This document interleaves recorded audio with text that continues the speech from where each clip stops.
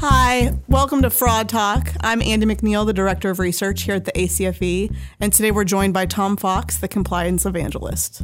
Welcome, Tom. We're really excited to have you here on the podcast. We appreciate you joining us.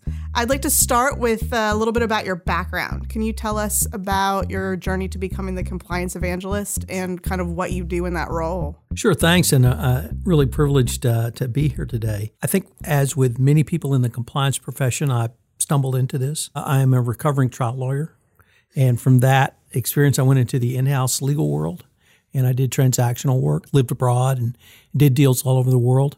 And that allowed me to become a general counsel at a company who in 2007 had the largest fine for violations of the FCPA in the history of the world ever. The fine was $27 million. That fine no longer even makes the top 20. At any rate, that company was under a monitorship. We had Department of Justice oversight, robust monitorship, and I was part of the new implementation team that came on board after everything had been settled to design, create, and implement a best practices compliance program. And was my first experience with compliance. And from that, I learned literally how do you do all of those things with government oversight, with a monitor. My company was sold, and that job ended up going away.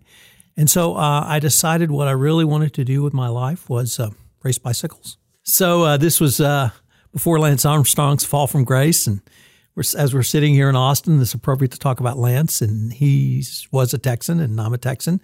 So I went off on this great adventure to race bicycles. And I had great fun doing it until on a training ride. One day I was taken out by a Hummer.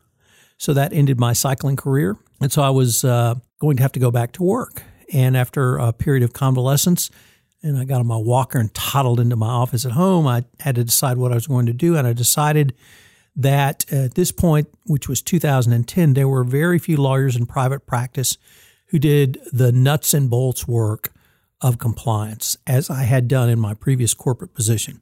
Most lawyers either did investigations or negotiate with the government, and I wanted to focus on how do you design, create, and implement a best practice compliance program. So I started doing that. I had no work, I had no clients, but I did have time. In fact, that was the only thing I had was time because I'd been working out 4 to 6 hours a day. So I started exploring the world of social media. I started blogging. Later, that led to podcasting. I tweeted, I LinkedIn, and I developed a literally worldwide compliance practice from my office simply because I had to. The only time I left my house was to go to physical therapy for my injuries. So I couldn't do this, couldn't go meet anyone, couldn't have lunch with anyone, couldn't go to a conference, couldn't go speak anywhere. So I really became aficionado of social media and the power of social media quite early. As I said, the blogging led to podcasting, and later decided that what I really wanted to do was bring the good news of compliance to the world. And so that's why I took the name Compliance Evangelist, because evangelism in Greek means the good news. So I try to talk, write, think, podcast, write books all about compliance and how compliance can really help your company not only do business more ethically, but also much more efficiently and at the end of the day, more profitably.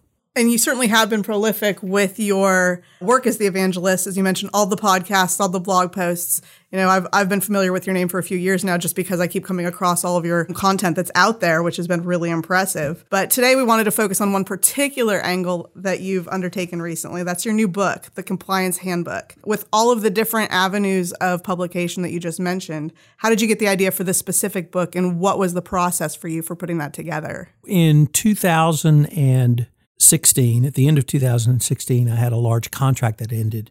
So in 2017, I was once again thinking about what I wanted to do. And one thing I have wanted to do for many years was write the definitive compliance handbook. Up until that point, I'd written 15 books about compliance, business ethics, and leadership. And so I decided to dedicate 2017 to writing at least Tom's version of the compliance handbook. And the format I used, though, I'd really decided to incorporate all of the social media tools I used. So I would start with a chapter, and I decided to break each chapter down into a daily exercise. So one thing you could do that day to enhance your compliance program at little or no cost, and with 3 key takeaways for each day. So I started that, but then I used that daily write-up which went into a chapter to become a daily podcast. So literally, I did a podcast every day in 2017 on how to design, create, and implement a compliance program. And so it started off with 31 days to a more effective compliance program. And then I just went through each chapter of the book: boards of directors, human resources, third parties, investigations, internal controls, innovations in compliance, codes, conducts, written procedures, mergers and acquisitions, all of those topics. I have 12 chapters in the book, very biblical. The opening chapter is 31 days to a more effective compliance program. The final chapter is operationalizing your compliance program. And in between, it generally follows the 10 hallmarks of an effective compliance program, with the Department of Justice and SEC talked about in their 2012 guidance. It was really a process utilizing all the tools of social media that I had developed, but each part was a part of the editing process for me. And I was able to get out a lot of information. And by putting the information out there in the podcast format, it really helped me think through what I was doing, because I was having to articulate it, as you and I are. But also I got a lot of comments and feedback from people that I was able to incorporate into the book as I revised the blog posts, then chapters, then book in the editing process going forward. I really love sort of the 21st century version of publishing that you undertook. It's very different than I think, predecessors for so many manuscripts, this real-time feedback, this use of social media. And the result is you can dive in and apply things very, very easily based on your knowledge and even the feedback that you received from the people that you interacted with during the process. It's really, really neat. Well, it's interesting because that was not what I had intended when I started, because actually my model was Charles Dickens. And his books he released in magazine form or article forms in magazines. And you name any of the Charles Dickens books that we all may have read as in high school, and they were in serial form. And that was sort of my vision, but it became, as you said, a feedback mechanism and a feedback loop, because people would give me input, they would give me insights, people would comment. I ended up interviewing a fair number of people for the book. Those became podcasts as well. We were talking a little bit earlier about some serial type podcast. That's actually where I stumbled on this, where I would interview one or two people for 1 month's topic: internal controls, investigations, human resources, third parties, innovation, wide variety of topics. But those interviews, which became podcast productions, also became part of the book as well. So let's talk a little bit about some of the areas that you get into in the book. Specifically, I know you talk about a lot of well-known cases of bribery, corruption, FCPA violations. Can you talk a little bit about some of the red flags or common characteristics of those cases that you get into, and what we as anti-fraud professionals can really learn from those? In the FCPA world, still the largest and highest and greatest risk is around third parties. 95% of all FCPA cases are around third parties, or at least involve third parties in some way. So that means you need to have your highest risk management strategy and tactics around third parties, whether those third parties be commission sales agents. We just had a case or some information around distributors, which is another area where there's possibilities for financial abuse, for fraud, which could lead to a corruption violation. So however you sell, though, because you have to figure out, you have to follow the money. And that's the great thing about what you guys do at the ACFE as fraud examiners, is follow the money. It's the same concept in the FCPA world, because someone has to get a pot of money together big enough to pay a bribe. So how do they do it? If it's a commission sales agent, it could be part of their commission. If it's a distributor, it could be their discount. If it's employees are your primary sales model, well, what happens if everyone in your foreign business unit is turning in false expenses to create a pot of money to pay a bribe? It could be by stuffing a channel and selling through distributors over multiple quarters, all with uplifts to create a pot of money to pay a bribe. But it's following that money to understand where the money that paid the bribe came from. That really does speak to what, as anti-fraud professionals, we are experienced in, what our expertise lies in. Can you talk a little bit about what people outside of our area of expertise can do? HR, for example, or maybe board of directors. What's their role in fighting these types of schemes? Sure. It's really interesting that you phrase it that way in terms of what are the role of other corporate disciplines or parts of an organization, such as a board of directors, to fight fraud. How about if I flip that to say, how do you operationalize compliance? You operationalize compliance by pushing it down to as close as you can to the front lines. So, for instance, HR is a perfect example. How can HR help you fight fraud or be more compliant? Doing the things HR already does. So in a pre-employment screening, obviously you're going to do some level of due diligence if that person is high enough up in your potential organization, or they may go into a high-risk role. But that's just the screening. What about in your pre-employment interview?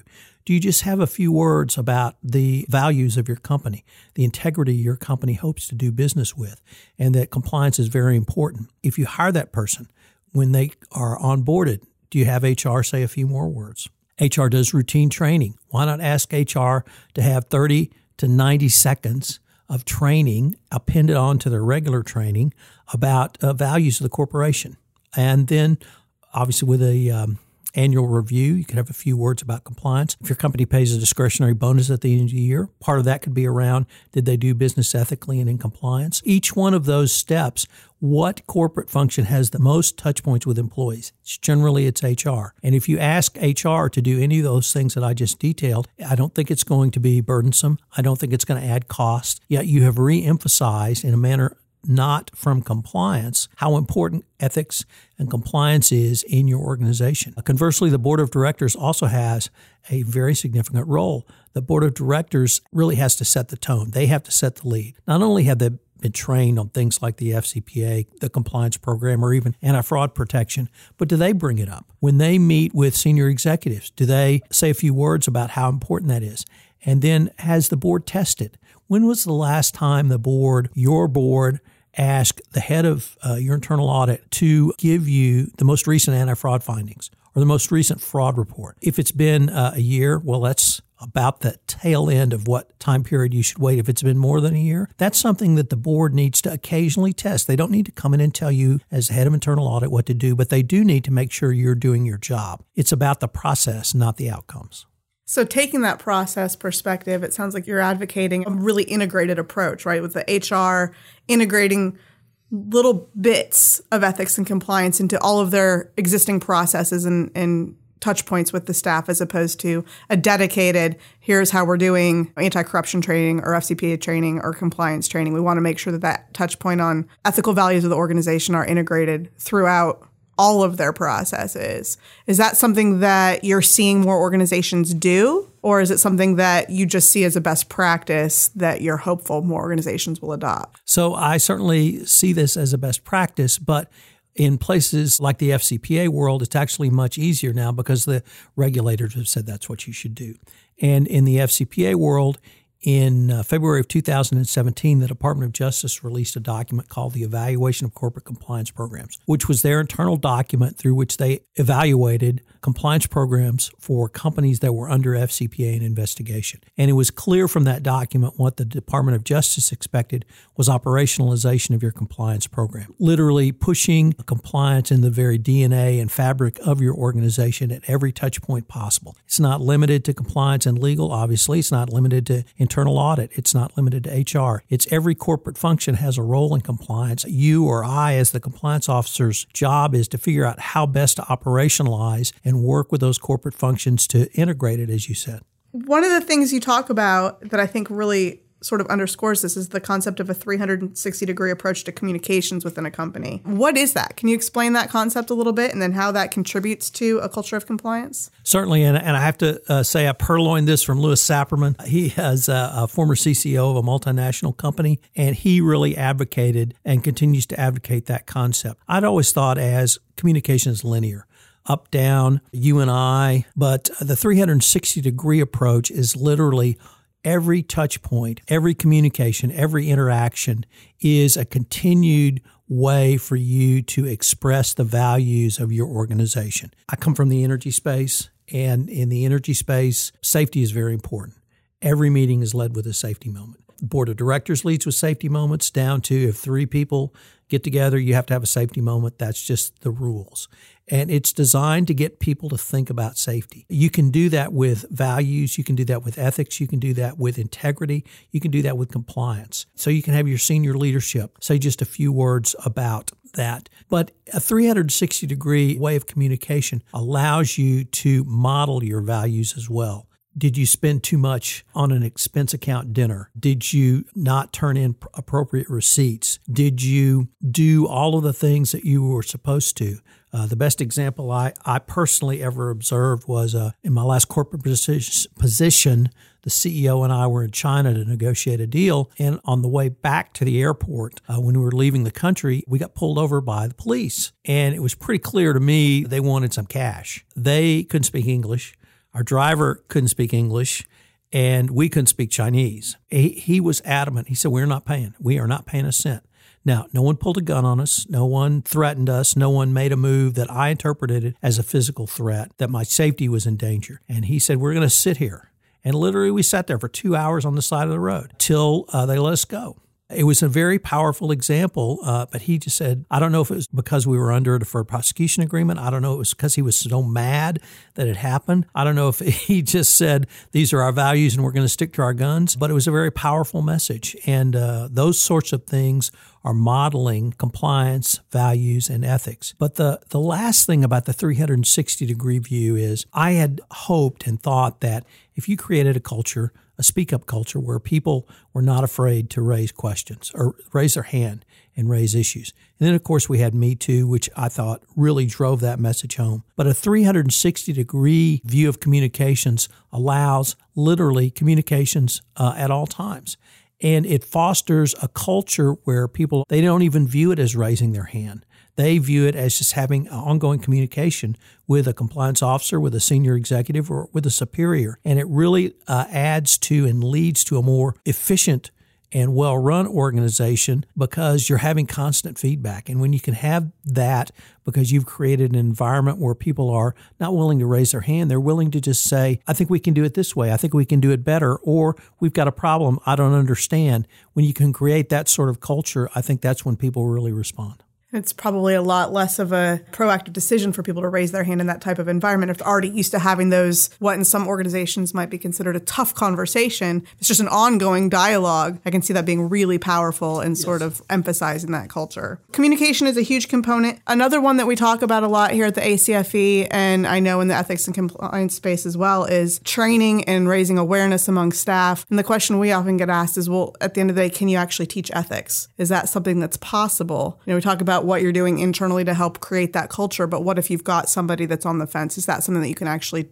train somebody in? What's your take on that? It's interesting that you would phrase it that way. And I guess my first response would be there are always going to be people who unfortunately are going to cheat on their expense account. They're going to do business unethically. They're going to see perverse incentives in their compensation, which would drive them to make decisions which could well be illegal conduct. There's a part of every compliance program, or there are three parts rather, prevent, detect, and remediate. And sometimes you need that detect.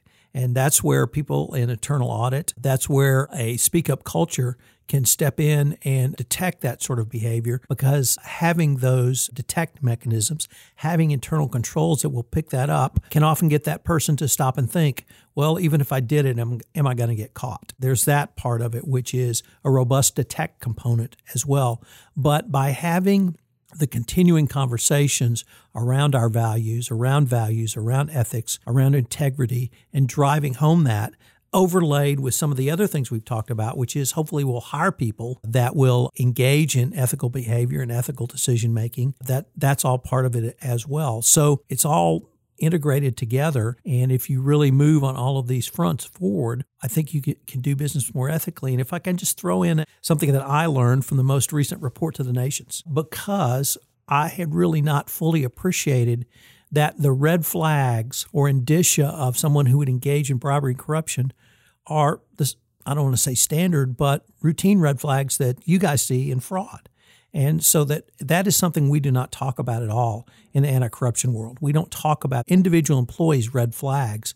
And so those sorts of behaviors, I hope I'm going to certainly try to talk about those and hope I can get your people to talk to my people about that so that they may understand there's another level of not necessarily risk, but certainly conditions which might exist that they were not aware of. Absolutely. I think that human element where you can have those behavioral indicators certainly can inform a lot of pieces of different compliance and ethics programs, and understanding you're not necessarily profiling, but just the regular awareness as you're building these programs of that human side of what fraud and corruption and these types of violations can look like can be really, really helpful, I think.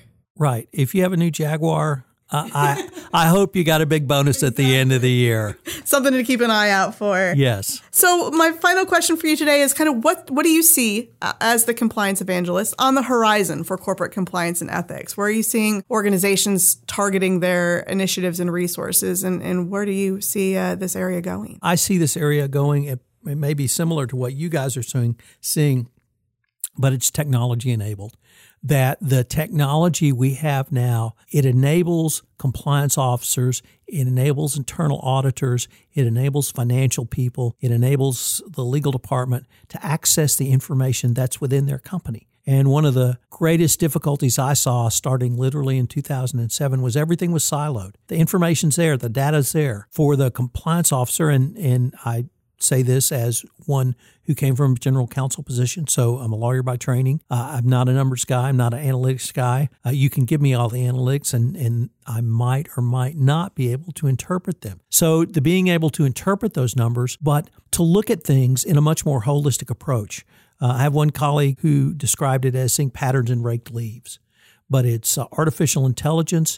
It is algorithms. There are some fabulous new tools that allow compliance officers or others to cut through the various silos to see those patterns.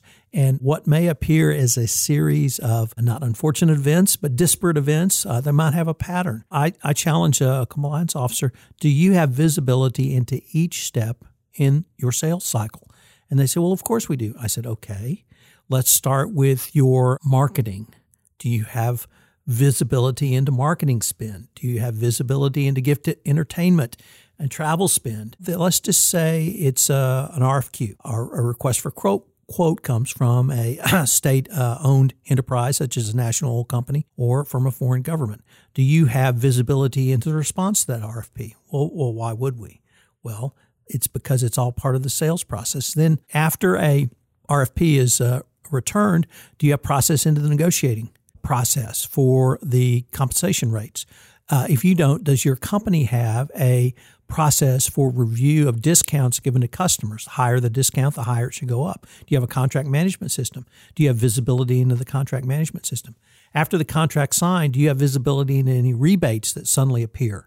And then do you have visibility into GTE spend on corporate clients, whether they be employees of state-owned enterprises or foreign officials? Do you have visibility into their travel that you may bring them to the United States for viewing? Each one of those points is a part of, or could be a part of, a bribe or corruption under the FCPA, and compliance may have insight or oversight into GTE spend, but they generally don't have oversight into contract discounting.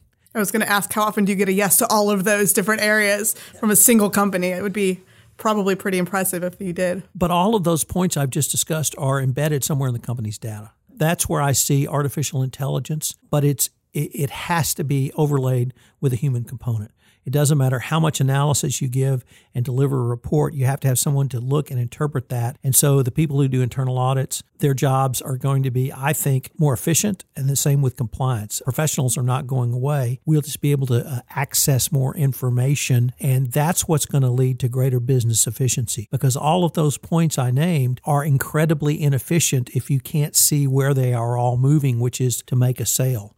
And so the best example I can point you to is Microsoft did an analysis of their GTE spend for their government contracts. And what they were trying to do was find a range that people spent on potential customers that either led or didn't lead to a sale. So that when a point was reached, it became clear from the data that a sale was not going to be closed and they can move on to the next one. That's exactly the type of business efficiency analysis that a compliance officer would do for a completely different reason. So when you can marry those two together, I think that is what is going to drive compliance going forward, because that's a type of analysis that makes companies run more efficiently and at the end of the day more profitably. Tom, thank you for all the insights you shared with us today. There's more great insights in your book, The Compliance Handbook, and we really appreciate your time. Thanks for stopping by the ACFE. It's been my pleasure. Thank you. Thank you to all of you listening. You can find all our Fraud Talk episodes on iTunes, and be sure to check out the episode details at acfe.com/podcast. This is Andy McNeil, and we will talk to you again next month.